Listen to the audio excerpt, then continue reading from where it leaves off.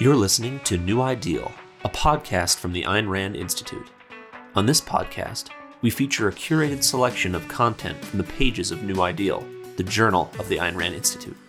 At New Ideal, we explore pressing cultural issues from the perspective of Rand's philosophy, objectivism, which upholds the ideals of reason, individualism, and capitalism. Find us on the web at newideal.aynrand.org.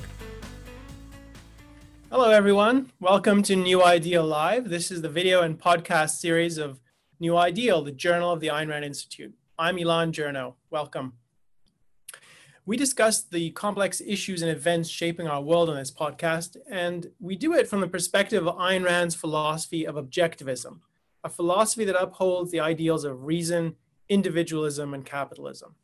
If you'd like to learn more about our publication, you can find us on the web, newideal.aynrand.org. So today our topic is the assault on homeschooling and freedom in education. I'm joined by my colleague, Aaron Smith. Hey, Aaron. Hi there, Alon. It's good to see you. So he's a fellow and instructor here at the Ayn Rand Institute. And what we want to talk about is an article that has come out recently on homeschooling. And I'll give you the title here for those of you who can see us on the screen. The title is The Risks of Homeschooling, and this was published in Harvard Magazine. And this article is a summary of a longer piece in the Arizona Law Review by Elizabeth Bartholet. So we thought this was really interesting because, number one, practically everyone is homeschooling today because of the coronavirus pandemic. I think 55 million students around the country have had classes canceled. And a lot of people are getting a taste for what homeschooling looks like, and it's not easy. And I don't think the publishers at Harvard Magazine had in mind that they would release this article at the time that so many people are at home and homeschooling, and that homeschooling is such a widely recognized phenomenon. So I think it's just a coincidence, but I think it has made this issue so much more prominent because what Bartholet, who's a professor of law at Harvard Law School, what she argues for is a really astonishing conclusion, which is that all things being equal outside of the pandemic context, there should be what she calls a presumptive ban on homeschooling. So Aaron and I thought this was a really interesting argument, and I think it's timely.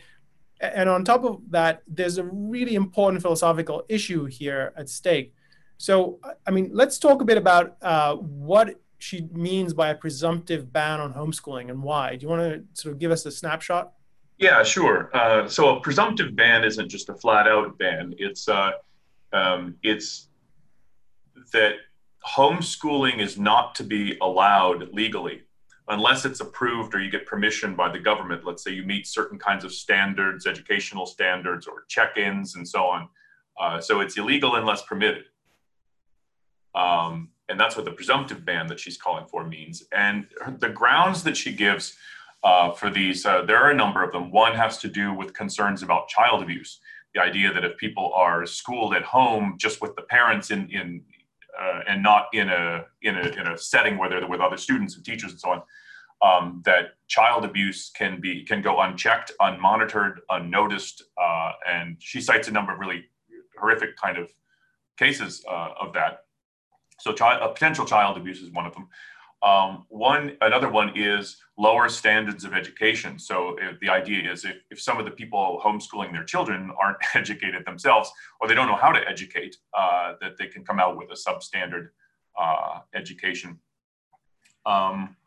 Another one is, and this is a prominent one in her article, is that many homeschool kids, she says, are being educated in backward ideas.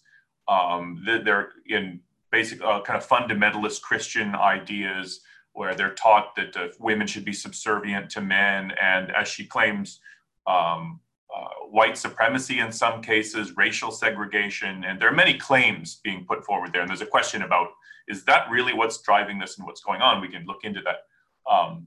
And the other one, so I put it as child abuse, lower education, backward ideas that isolate them, and so on.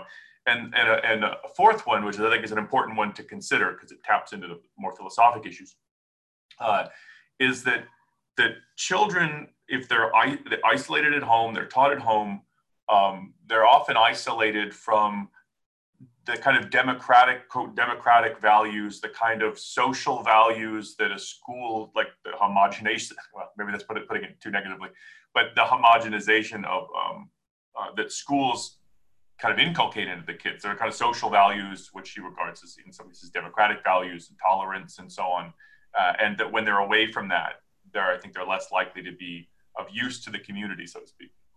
And I think it's important to put her perspective in sort of a starker light, which is you might, as a parent, you might have a view that you want your children to be around other children, get different perspectives, different experiences, and you might, I mean, there's rational reasons to want to do that, but her argument isn't couched in terms of what parents might want for their children. It's very different. It's society has an interest in educating children for what she describes as democratic ideas. And in her longer piece, the one in the law review, she's careful to say, this is not about having kind of a uniform cultural indoctrination, but in effect, what she argues for, putting that disclaimer aside, what she actually argues for is we can't let parents make the decisions about what their children are taught in terms of content, in terms of the setting. And it's, so, I mean, part of what has made this, there's been a lot of buzz about this article and a lot of people have criticized it. And there's a lot you could point to in this. And some people have taken issue with her statistical claims about various aspects of homeschooling and the performance of homeschooling students on academic tests. We'll touch on that, but and also just the accusations she makes about the profile of homeschooling parents. She says, I think the majority of them are Christian and sort of hardcore Christian fundamentalists. And I've talked to people who are in this community, and it's just not true uniformly. I mean, a lot of them are very religious, and that's a reason they step out of the state schools. But it's not, I mean, in California, there are people who are secular who have moved into homeschooling. And so there's reasons to question a lot of the claims she's making, including the one about how, I mean, if you can put her argument sort of in a wider context, it's homeschooling creates a crack through which children fall, both educationally and in terms of their security. And I mean, there's real questions about if you thought that was true, what would be the remedy? And so her argument, I mean, the question she's raising, this is what I think is worth unpacking and exploring today, is so she's basically saying we must have a presumptive ban on homeschooling. So that, I mean, the natural thing is to say why, and is this right? Should we? And I mean, the short answer is no, absolutely not. Her argument for that presumptive ban doesn't hold up. It's not supported by the claims she makes. And it's pernicious because I think it's also a distraction from the wider sort of philosophical issue at stake here, which is that, I mean, if you think about homeschooling, and I don't think, I mean, there's pros and cons to homeschooling, and I'm not here to argue homeschooling is an ideal. I think it's something that serves some parents and some children really well. But it's not what I would prefer to do, and there's reasons you might not want to do it. So it's not that homeschooling is an ideal we should fight to the death for. Rather, I think homeschooling is a pocket of freedom in a highly controlled space, the whole education system, and it's as a sort of pocket of freedom that you want to defend homeschooling and leave people to make the decisions for their children as best they can. So in that sense, what I would argue is the opposite. We should be questioning the framework she's coming from, the whole idea that the state should be involved in education as a primary, and the presumptive, and if there were a presumptive ban on anything, it should be no, the state should not be involved. It should be up to parents, and there should be a very different kind of situation. Now, that's sort of the direction I think I want to take the conversation. But let's start talking a bit about her arguments and what she's basing it on. Just unpack it a little bit before we get to some of the critique. So this is Elizabeth Bartholet, and she's speaking from an exalted perch at Harvard University. She has a named chair. From what I understand, she's a prominent person in this field. She's written a lot about child welfare law and sort of the legal situation surrounding education. So let's just put a few things to one side, because I think they're important, but I don't think they're fundamental. And I don't want to, I think it's important to just recognize that. So one of the criticisms that she's gotten is, well, you're ignoring the fact that homeschool students perform really well academically, at least as well, if not better than students in state schools. And I haven't looked at that data. It could be accurate. She criticizes the data that people in the homeschooling community give. She basically discredits the whole idea that anyone's gathering serious data on this. So she's sort of dismissing that idea. But I think even if you agree, even if you just for the sake of argument, accept that that's true, that homeschooling is superior or it's not superior, whichever position you take, I don't think this should hinge on whether homeschooling parents are succeeding really, really well with their kids. The issue is, should they be free to make this fundamental choice about how to raise their children, what kind of ideas they're exposed to? It's super important that education be effective, because education is itself vital. It's a huge value in life. And one of the things you don't really get in Bartholet's article, the longer one, the full substantive treatment of this issue, is there's a hand-waving acknowledgement that state schools aren't performing well. And I think this is really important, because if you're going to criticize homeschooling for not performing well, and if your real concern is with students getting an education, then you would have to take seriously the performance of state schools. Now, this isn't the fundamental issue, as I said. I think it's a highly important one. And just one data point on the situation of state schools. So in October 2019, there's an article in the New York Times reporting on the latest report card for America, sort of our report card for schools in America that is produced periodically. And just one data point from that: 2 in 3 children who are tested between in 4th and 8th grade were not proficient in reading. 2 out of 3. And that is the system that Bartholet thinks this is what we need parents to be in, and just stepping away from that is some sort of irrational decision. So, and she doesn't say more than just, yeah, if our schools aren't doing as good a job, we should give them the resources to do a better job. I mean, there's a whole other conversation and webinar we should have about how that ought to be the case. But just to put it in context, there's a real question if she's motivated by the goal of securing for children a good education. Because if you were, you would have to ask serious questions about the state system, which she just takes as a given and an unchallengeable value and benchmark against which to judge everything else. So, I mean, there's already reasons to question her motivation in terms of what is it she's really pushing. And I think that this is sort of taking the status quo as a given, sort of almost like it's a part of nature. The government should be running schools. That's what we should judge everything by. That to me is, it's part of what is destructive about this article, which is it's a distraction. And I think it's a conscious distraction from the fundamental issue, which is, should parents be free to make these crucial decisions about what their children learn? And it might be that it takes the form of homeschooling for many people.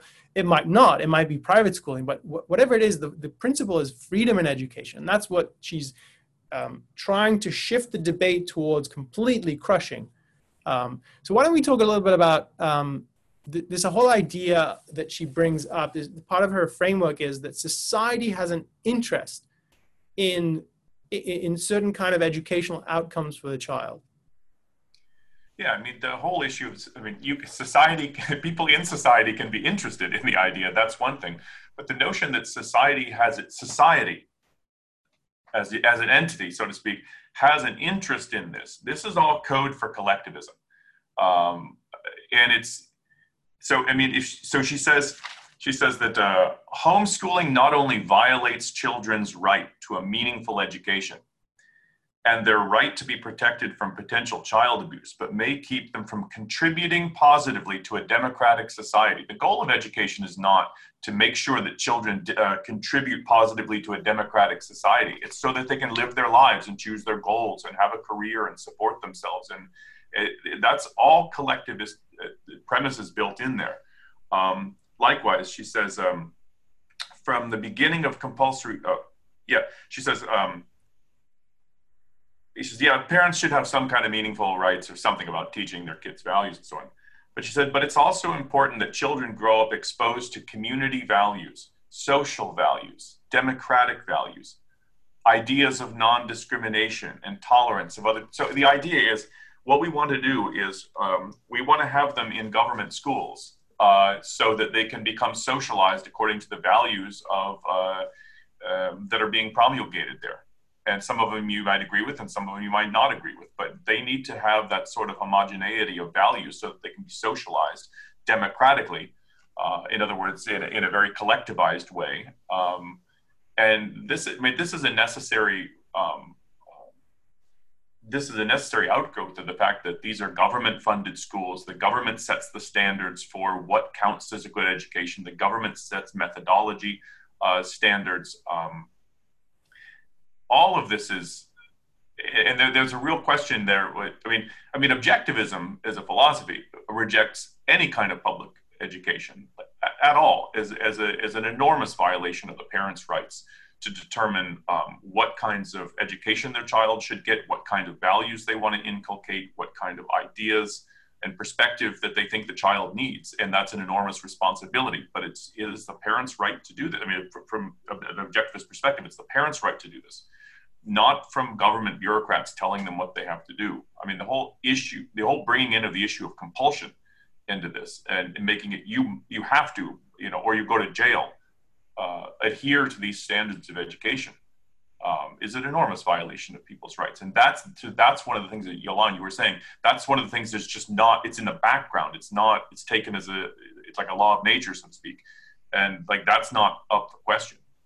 So you can debate the merits of, is it better to be in a school setting, whether it's private or public, but is it better to be in a school setting or at home, or what are the metrics? And you can look at the studies, but I don't think any of this really turns on that, because even if it were, like you said, even if it were true that homeschoolers on average were lower in terms of their academic standards, that's not the issue.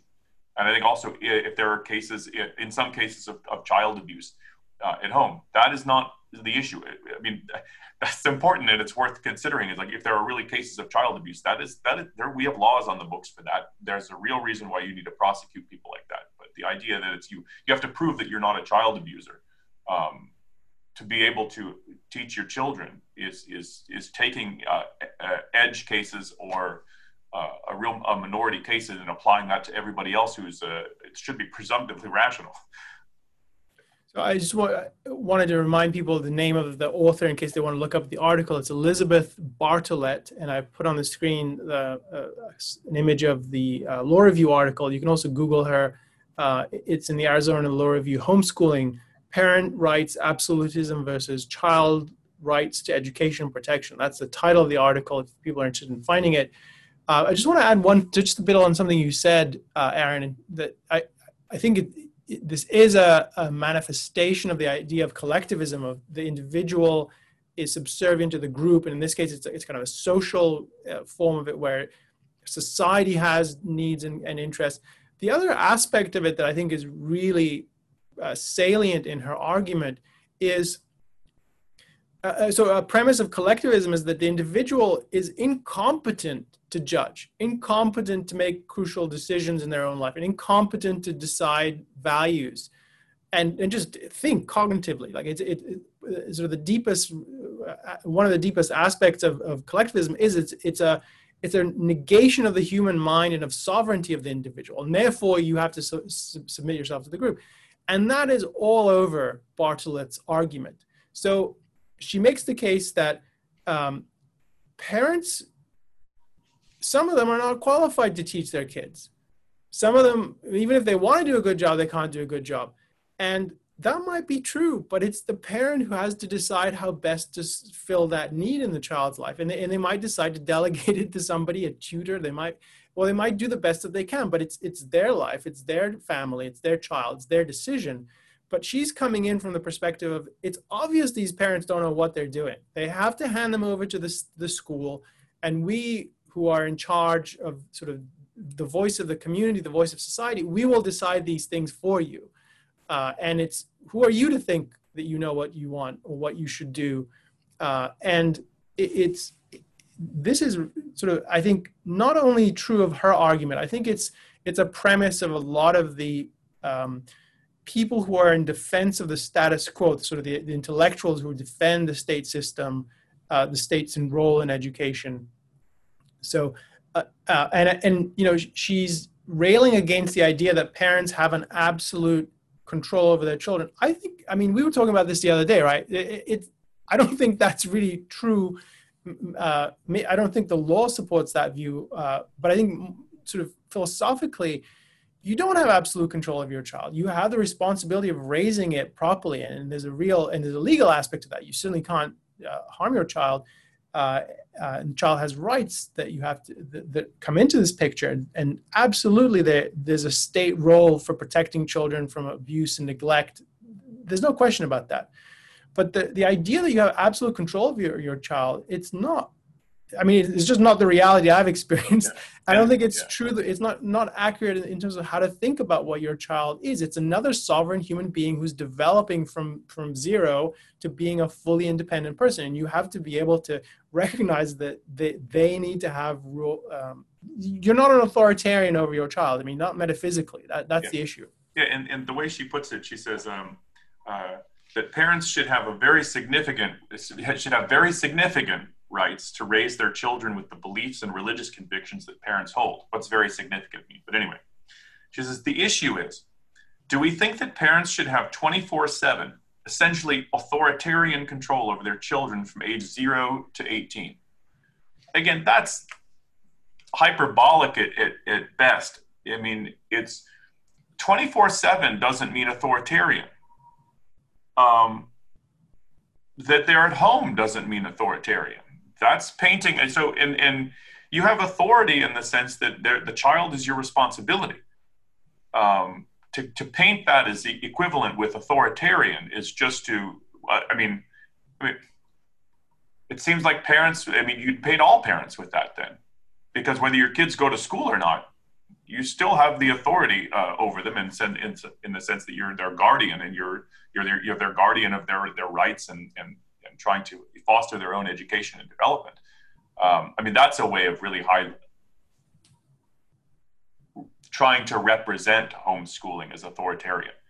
And anybody who knows people in the homeschooling community, this would come across, and this is one of the reasons why I think the article took so much heat. I didn't read anything supporting the article. Every article that I managed to find was almost, every one of them challenged her point statistics on the point about the quantity, the percentage of people who are some of the Christian fundamentalists or something, put it as something like up to 90%. Some studies say. So what does that mean? And many of them said something that was more like, well, 2/3 of homeschoolers are, Christian or whatever, but 2/3 of Americans are Christian. So it was like, it's not that, the whole homeschooling movement, what was in the 90s, I think was in fact spearheaded by Christians who wanted to, teach their kids according to their own values. And so that was part of the animating force behind it, but it's gotten so much more diverse now that you can't really paint it with a broad brush like that. And so it goes to some of the arguments that she makes that she does characterize it predominantly a religious phenomenon of people stepping away from the mainstream culture and isolating their kids and in harmful ways, isolating them intellectually. Again, I agree. I would have to do a thorough study of this sort of the homeschooling community to be confident that this is true. But I think one thing that's really conspicuous by its absence is the fact that, so she's highlighting the way in which homeschooling can be, and in anecdotal cases, is a way for bad parents who are neglectful and maltreating their children and worse, to get away with doing harm to their children, which no one can defend, right? That's not the point of homeschooling. I don't think anyone would argue for that. But what's conspicuous by its absence is the point that there are reasons people leave the state system, and it has to do with the deficiencies of the state system, and that their children, sometimes they have trouble reading, or they have ADD or ADHD, one of those kind of related situations, where what the child needs is a lot more hands-on education that you just can't get, or many schools can't offer or can't do adequately.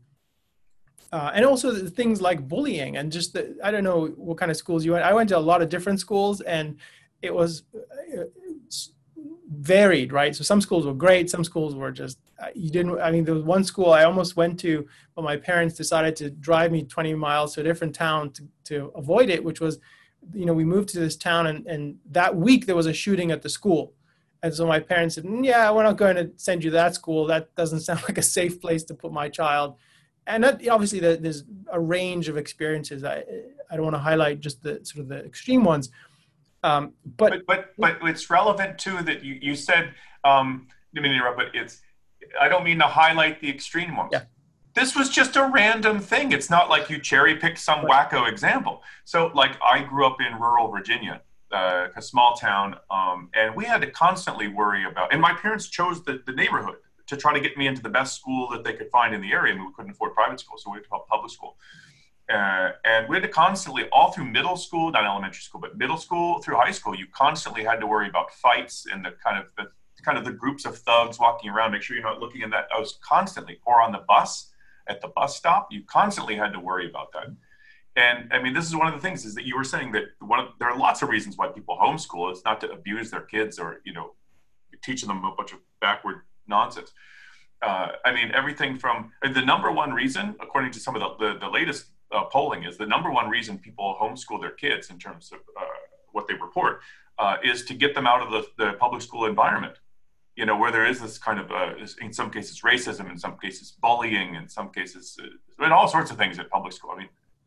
Anyway, so I had a girlfriend in high school. She came from Chicago, and it was like, again, we're not cherry picking in the sense like we find some extreme examples. These are just the ones that come up in our own lives. They had like metal detectors at the door, and you couldn't wear certain things like a denim jacket, anything that looked like it was gang related. And the idea that, the public school system is like an axiom that you simply have to accept, and then we just have to figure out how to do with it.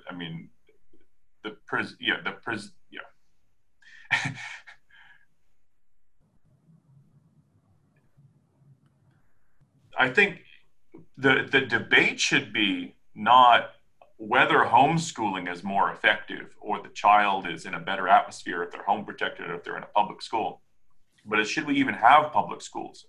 And that's not something she's willing to touch. And I think that's the issue. That's the fundamental issue, is should we have compulsory education run by the government? There are private schools, so they don't ban private schools. She's not saying ban private schooling.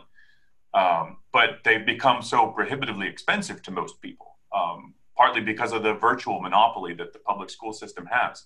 If your choices, it's $50 a year or $75 a year or whatever it is. I don't know what it is now, just to matriculate your kid or pay for a couple of textbooks for public school versus you're paying $10,000, $7,000, $20,000, $30,000, whatever it is for a private school.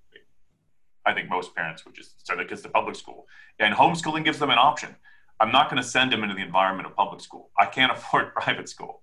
And, and then it's also a mischaracterization, I think, of much of homeschooling, that it's one uneducated parent sitting in the living room with their kid. Often they form co-ops, with like, I'm not good at math, but I know I would be good at teaching like English and writing and reading and stuff. But it's part of the world I swim in, and maybe you're good at some other field, and we're just, and some parents get together into groups to teach. And it's not right to paint them as a bunch of backward people, not if you know them Yeah, I The mean, issue really is, should the government have any role? And we can talk about this. Should the government have any role at all? Because there are real questions there that if you're not giving your child any education, like they can't read, they can't write. I mean, my view is that the only way in which the government should or could have a role in education, and have a say in it, is if you could put it under a protection of rights. If you could formulate it in such a way as you could show that this is a violation of the child's rights, not a right to learn pottery and Western European history, but it's a violation of their rights, and they can't function. They can't read a sign. They can't read.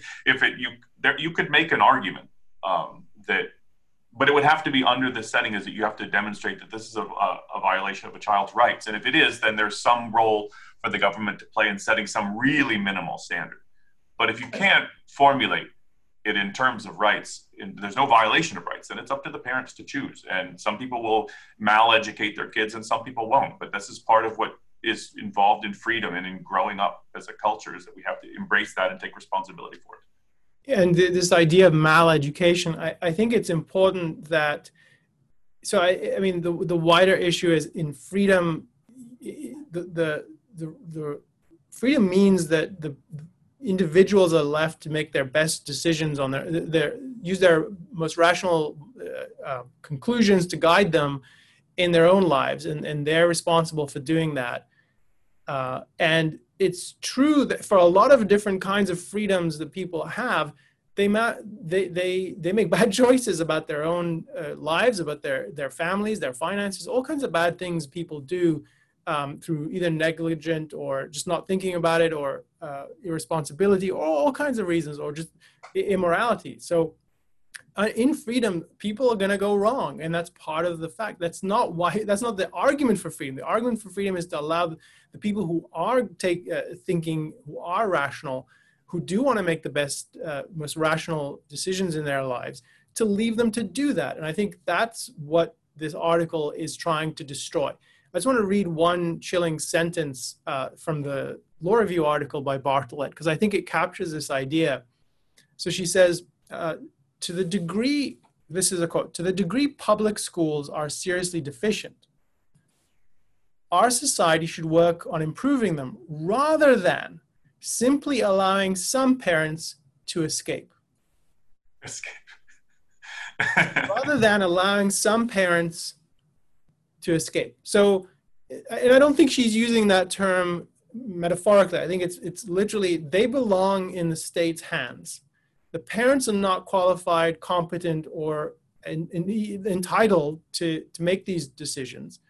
We are going to make it, and this is how it's going to be. So it's this attack on the sort of the principle of freedom in the context of education that I think is what's sort of a crucial issue at stake. And it's because education is so important. I mean, there's no overstating the value of education properly done. And I think because it's bound up with ideas, that this is the reason government shouldn't be involved. So her argument is, oh, these parents are going to make bad choices. They're going to indoctrinate their kids in these wacky ideas. They're going to stunt their minds, train girls to be housewives as opposed to career. All of these things. Yeah, I don't want my kids doing that. I think those are really bad choices for those parents.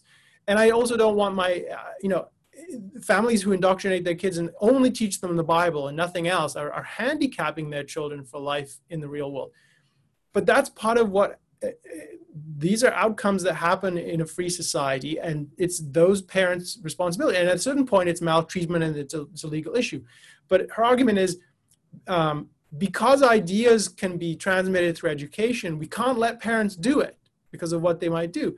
And my view is, it's precisely because education is bound up with the dissemination of ideas and content. That is why it has to be the parents' fundamental freedom to decide those things.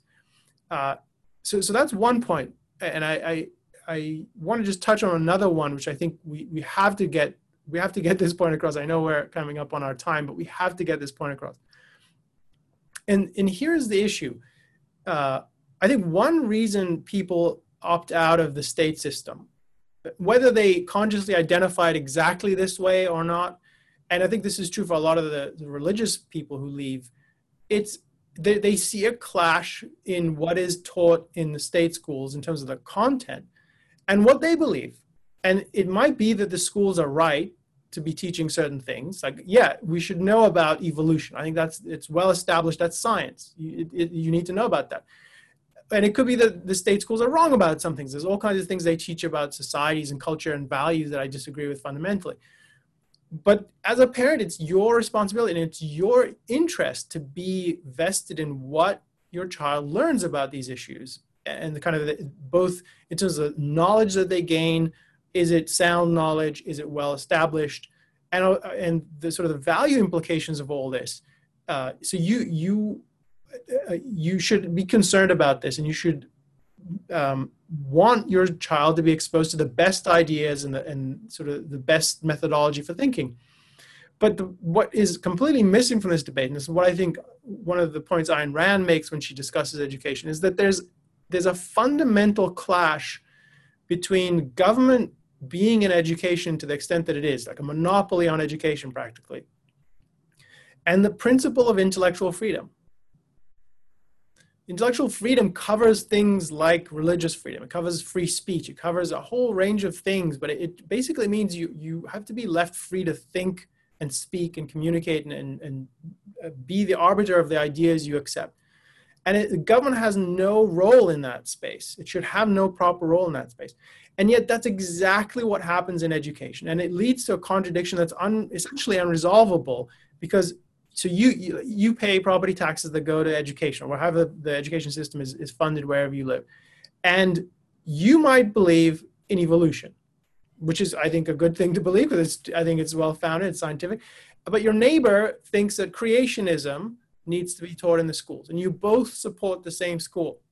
What should the school teach? I mean, both of you have a legitimate claim to say, well, if the state's taking my money to fund the teaching of content in these schools, why can't my views be represented? And why can't my views be represented? Now, so because it's run by the state, there's no sort of fair way to resolve. I mean, they end up resolving it in various ways because there is curriculum and there have to be decisions made. But somebody's always unjustly treated as a result because their view can't be represented, whether it's rational or not.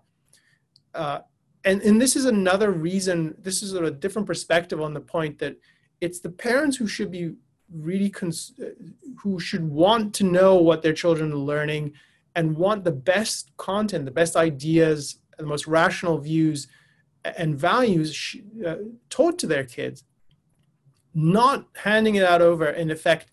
It's not even delegating it, because the view that Bartlett is pushing is not, yeah, we'll do it on your behalf. It's not, we get to decide. You hand them over to us, and we are the ones who make all these decisions, not you, because we are the voice of society. We get to make these decisions, not you. This is sort of going back to the collectivism point that we started with. And this is the hill to fight for. This is what needs to be pushed. The principle we need to fight for, if you care about your children, if you care about freedom, is to push government out of the education system, to end its monopoly and liberate education, which includes protecting homeschooling as a legal a legal option. But it also includes more. It includes liberating the schools. This is a long-term project, but it means liberating them and making it possible for there to be private education. Just as in every market there are, every free market that for a product, you get a range of options. That's what you would get in a free education market, and it would, that's the issue at stake. We need the idea isn't to if you get rid of public education, you're drastically limiting people's options to you're vastly increasing them, but then you're making them non-compulsory. If I'm religious and you're not, my tax dollars don't go to support an educational system that teaches beliefs that I don't believe or I don't want my kids to believe, and likewise for you. So I mean that's in a way it's it's opening up a whole range of opportunities for children. So it's also a mischaracterization that you would think that if everything's if all education is private schools, then everything's going to be $20,000 a year. No, like you said, like any product, and you'd have everything from a basic kind of a low level, large class, internet based kind of class that costs virtually nothing, versus you have people with PhDs and a lot of pedagogy experience and stuff, and years of teaching children in small classrooms, very expensive. You could have a whole range of it. But it's the whole authoritarian collectivist premise that you can't make these decisions. You're not allowed to make these decisions. The government will decide for you. And you don't want anyone to escape. And the escape is important, that word, because like one of the questioners in the Zoom chat said, would she want the state taking control over her children? And it's so common that, that people in political office who are often pushing hard for public education send their kids to private school. Of course they do. I mean, they'd be crazy not to. But then the whole idea, so that's why the motivation is not so much quality of education, it's collectivization of education. Let's make sure that the growing trend of homeschooling doesn't lead to increased sense of independence and disconnection from the collectivization of education and from this responsibility to the community and everything. That is the trend, I think, that really worries her. And the other issues of quality of education and abuse, I think they're really side issues. I mean, they're not unimportant issues, but I think that's really where it is. We can't move in the direction of freedom. We have to make sure we get back to and recommit to collectivized education, and that you can't decide. And that's I think that's what animates most of us. I mean, because I'm concerned with quality of education too, and if someone's being abused, that's a real issue. But that's the trend. And it's worth hammering the point that a big part of her argument, this is Elizabeth Bartholet, a big part of her argument is that homeschooling creates an opening for, in effect, parents to do all kinds of harm to their children without getting noticed, because schools are sort of a point at which these things get noticed and reported to authorities. And I mean, it's really important to get that. No parent should be maltreating and abusing their child. That is illegal, and it should be something the state pursues and prosecutes. And you don't have a right to do that to your child. The child is a human being. They have rights, which get expressed as they grow up in different ways, and that's an important issue. And I think part of what's pernicious in Bartholet's argument is that she, in effect, so if you're for homeschooling, you want people to harm their kids and maltreat them and indoctrinate them with crazy things. And no sane person wants that. So she's sort of creating this corner into which people are pushed, and it's really a distraction from the fundamental issue, which is, I think you're right. It's this entrenching of the collectivized state system of education. And who are these parents? Who do they think they are to be stepping in and making decisions over their own lives and their children's future by making these decisions on education, and using edge cases in many examples, sort of cases which are meant to show, oh yeah, here's where it broke down and these kids were badly treated. So one of the famous anecdotes she mentions is Tara Westover, which many people may know from her book, Educated. So this woman grew up in Idaho in a family of survivalists and a splinter, sort of highly religious splinter group from, I think, the Mormon church. And it's a fascinating book. And Bartholet raises this and says, well, look, Tara Westover was really bright. She made it out of there. She clawed her way out of that kind of crazy world into a good education because she's smart. But how many kids are not like that? That you can't start from that. You can't start from people who are doing irrational things and make that the standard by which everyone has to surrender their freedom to. Why not talk about the parent whose child is autistic and needs to be homeschooled, or the child who has reading trouble and needs to be, or the family that can't afford to drive their kid to the school, and so they decide to do it themselves, or they think they can do a better job than the state school because they're so committed to education as a value in their lives. They're going to forego one income so that one of the parents can raise their kids at home and homeschool. Why not think about that? So there's a real question about how truly motivated this is about providing education to children and protecting them versus entrenching sort of the status quo, which is so destructive, and there's no real acknowledgement of how destructive it is. Let's see. I mean, we're kind of we've done this before, Aaron. We keep getting into what I find fascinating topics, and we get a lot of questions. So let's see if we can get through some of these. Let me grab a question here from Zoom. Catherine, is education a right or a privilege, as driving is not a right, but a privilege? I wouldn't put it that way. Freedom is a right.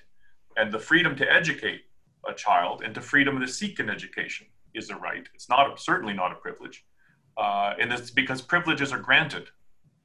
Who would be the one to grant you the privilege to be educated?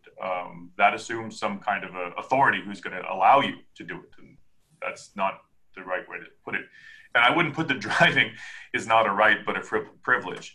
Freedom of movement is a right, whether you drive or you fly a plane or you walk or whatever, I think is not the issue. So I wouldn't say that driving is a privilege. Again, the government doesn't grant you the right to move around via an automobile. So I would say freedom is a right, whether it's freedom to seek an education or freedom to move around.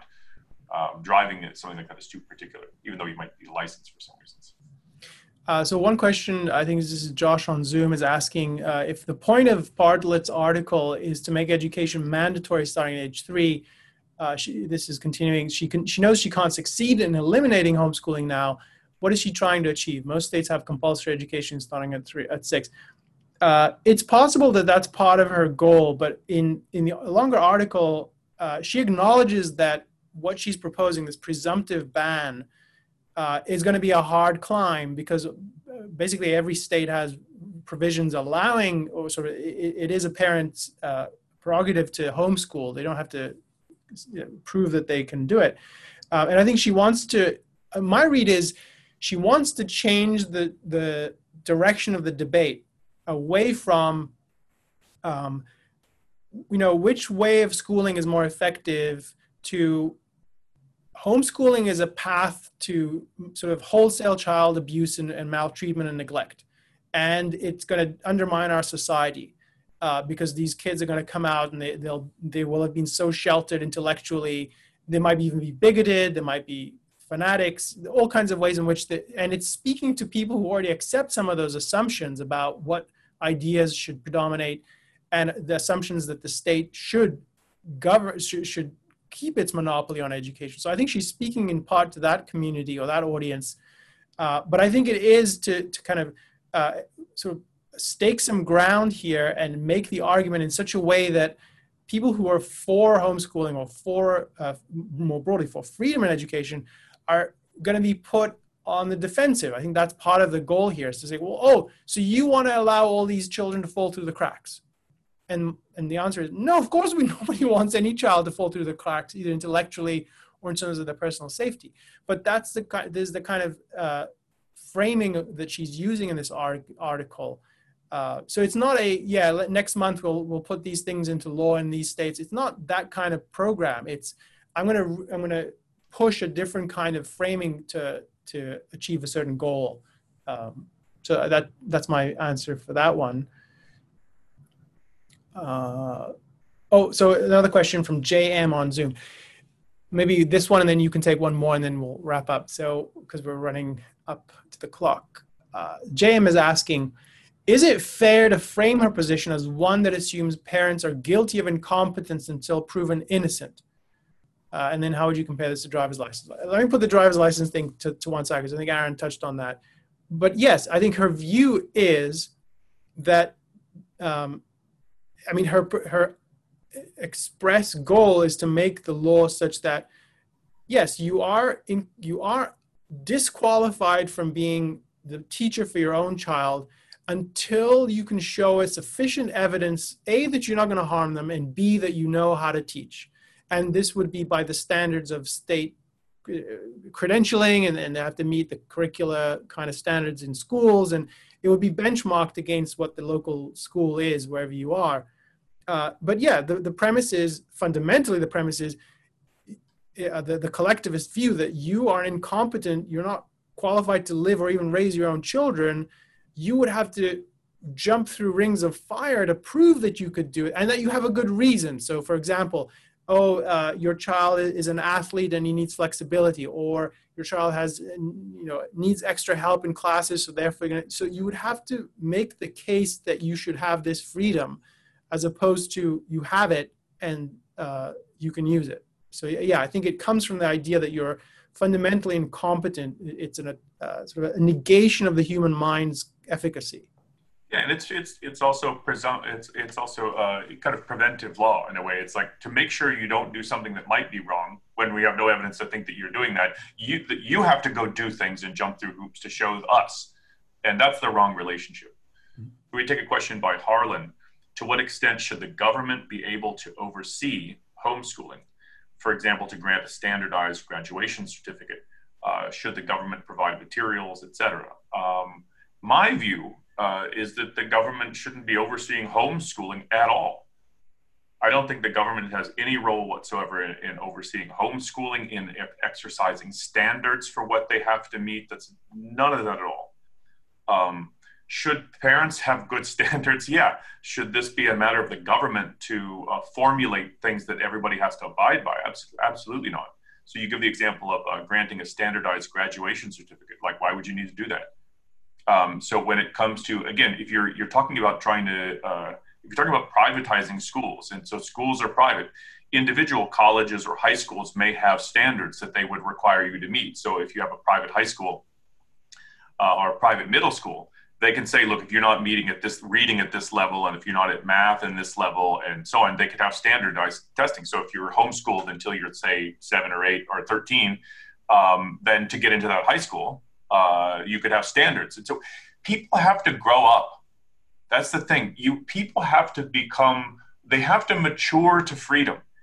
And it's the more a government does this for them, makes the decisions for them, creates the standards for them, everybody just sort of toes the line and says, well, we got standards. How in the hell would we have standards if we didn't have the government?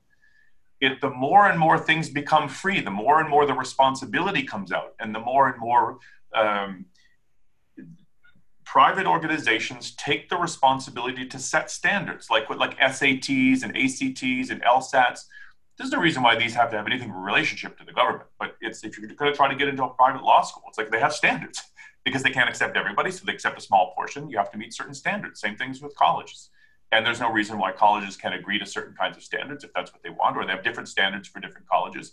So, I mean, I think what you'd wind up having is in a system where education is free, homeschoolers, if they're not just isolating their kids for crazy reasons, but homeschoolers and any other kind of thing would have to meet certain kind of standards if they want their kids to move on. I mean, so again, there's no reason why you'd have to have a graduation certificate.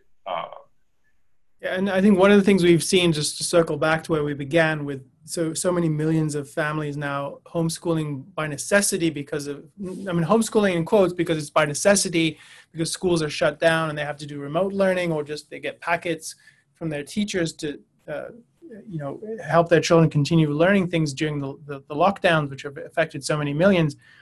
One of the things that's been we've gotten a glimpse of this, which is the degree to which there's still so much room for innovation in education. And I don't mean that just in, a laptop for every kid or whatever, which is important, but it's at the level of pedagogy, like distance learning, and children can watch something, they can watch a lesson, then rewind it and watch again. And so this is some of the things you see on YouTube with, I think the Khan Academy had this model for a while now, but there's a lot of students find that better than just listening to the teacher live. So because they didn't get something, they can rewind, watch it 6 times, and then they get it. And in the same way that you have, enormous opportunity for innovation in terms of how education happens, there's room for the kind of solutions you're describing, Aaron, which is how does a parent who's not a teacher know that they're doing a good job? What would a responsible person want to find out? Would there be tests that people develop? Would there be consultants? Would there be businesses that do this for you? Would there be private accreditation systems? Would there be sort of upstream systems that, okay, you want your kid to go to this college. Well, this college has tests that you can take at age 12 and age 15 and age whatever. Like maybe there's all kinds of ways you can solve for these problems to know if your child's on the right track, whether they're in public school or homeschool or whatever model not public schools, but private schools, whatever models people find. And there's just so many models that I can't think of them. It's not something I spend time on, but just as there are amazing innovations in other areas of our lives, imagine how much there would be in education if it were freed up. And just to kind of close on this, I think this is what is so, why this deserves attention, which is this is an assault on freedom. This whole article, it's using homeschooling as a wedge into this issue, and it's framing it in such a way to put the advocates for freedom generally in defensive, which I think is wrong because it's not a good argument. And I think this is the fundamental direction that we should move toward. And one thing I hope that will come out of the pandemic that has some sort of potential, which is, one, I think a lot of parents are seeing, well, this is what my kid actually does at school. I don't think this is that satisfactory. It's very different when your child's at home all day and you see what they're learning and how little it is. And then the other one is just a lot of people I mentioned, the different models of how students are learning. I think we're going to discover that for some kids, they do so much better when they're in a remote setting, in terms of just getting the information efficiently. And so maybe that'll be a direction that this whole area will take.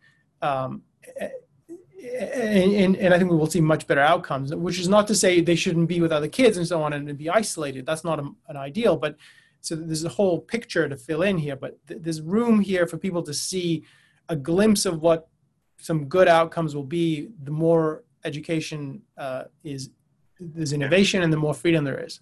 And I'll just make one last point is that, and Alana and I were talking about this before because we both did some research on this before doing this webinar, but it's important to if you want to speak out about issues about this kind of issue, to not get into it's not a trap, not get into the side issue of debating the relative merits of quality of education, homeschooling versus private school versus public school.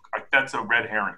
It's a relevant issue, but that's not the fundamental issue. And you have to stick to the idea that this is an issue of freedom. This is an issue of rights. This is an issue of, individualism versus collectivism. This is the issue of should people be able to decide what they're doing? And to keep that issue focused, and don't accept the premise that you're on the defensive. If you're an advocate for freedom, a philosophical perspective is, no, the burden of proof is on you, who's asserting that the government has the role to bring in the gun to the issue and to compel people. And you have to say, you show me that someone's rights are being violated. Otherwise, I'm not the one on the defensive. Because it's very easy to do that and start going, well, I know this homeschool kid and he's really smart, and that's not the issue. I don't mean ignore the particular details, but to keep in mind that the primary is freedom and not testing standards. Well, we've run out of time. Thanks to all of you who shared your questions with. We actually read them all and we save them and we use them to generate new topics. So please, we really appreciate you submitting them. And this topic was suggested to us by a viewer. We're really grateful for that, and we welcome your feedback as always. Now, one thing I'll mention is we didn't get to talk about this, but it would be good. We could do a whole other session on this. Ayn Rand has some fascinating analyses of the state of education during her own time, and she was very interested in the issue of education. One essay you might look, and we'll put this in the show notes and link to it, is her essay, The Comprachicos, which is an analysis of the movement called progressive education that dominated the 20th century and still has massive influence. And another resource people can look for is a talk by Dr. Leonard Peikoff called Why Johnny Can't Think, America's Schools, which I think he gave at the Ford Hall Forum many years ago. Fascinating analysis. Put that in the show notes too. And just to close, I want to remind everyone, if you're listening to us on the podcast, please subscribe and tell your friends. And if you're watching us on YouTube, you can subscribe to ARI's YouTube channel. We would love to have you join us. And if you do subscribe, make sure to click on the bell and get notifications whenever we go live and whenever we add new content, which is a lot. We have a lot of more content coming almost daily now. So we'd love to have you become a member. Until next time, thank you all. See you next time. Thanks, everyone. Thanks for coming. You've been listening to New Ideal, a podcast from the Ayn Rand Institute. If you like what you hear, leave us a review, share with a friend, and subscribe to our other podcasts. This podcast was made possible by donors to the Ayn Rand Institute. Help support this podcast by becoming an ARI member. Go to aynrand.org/membership.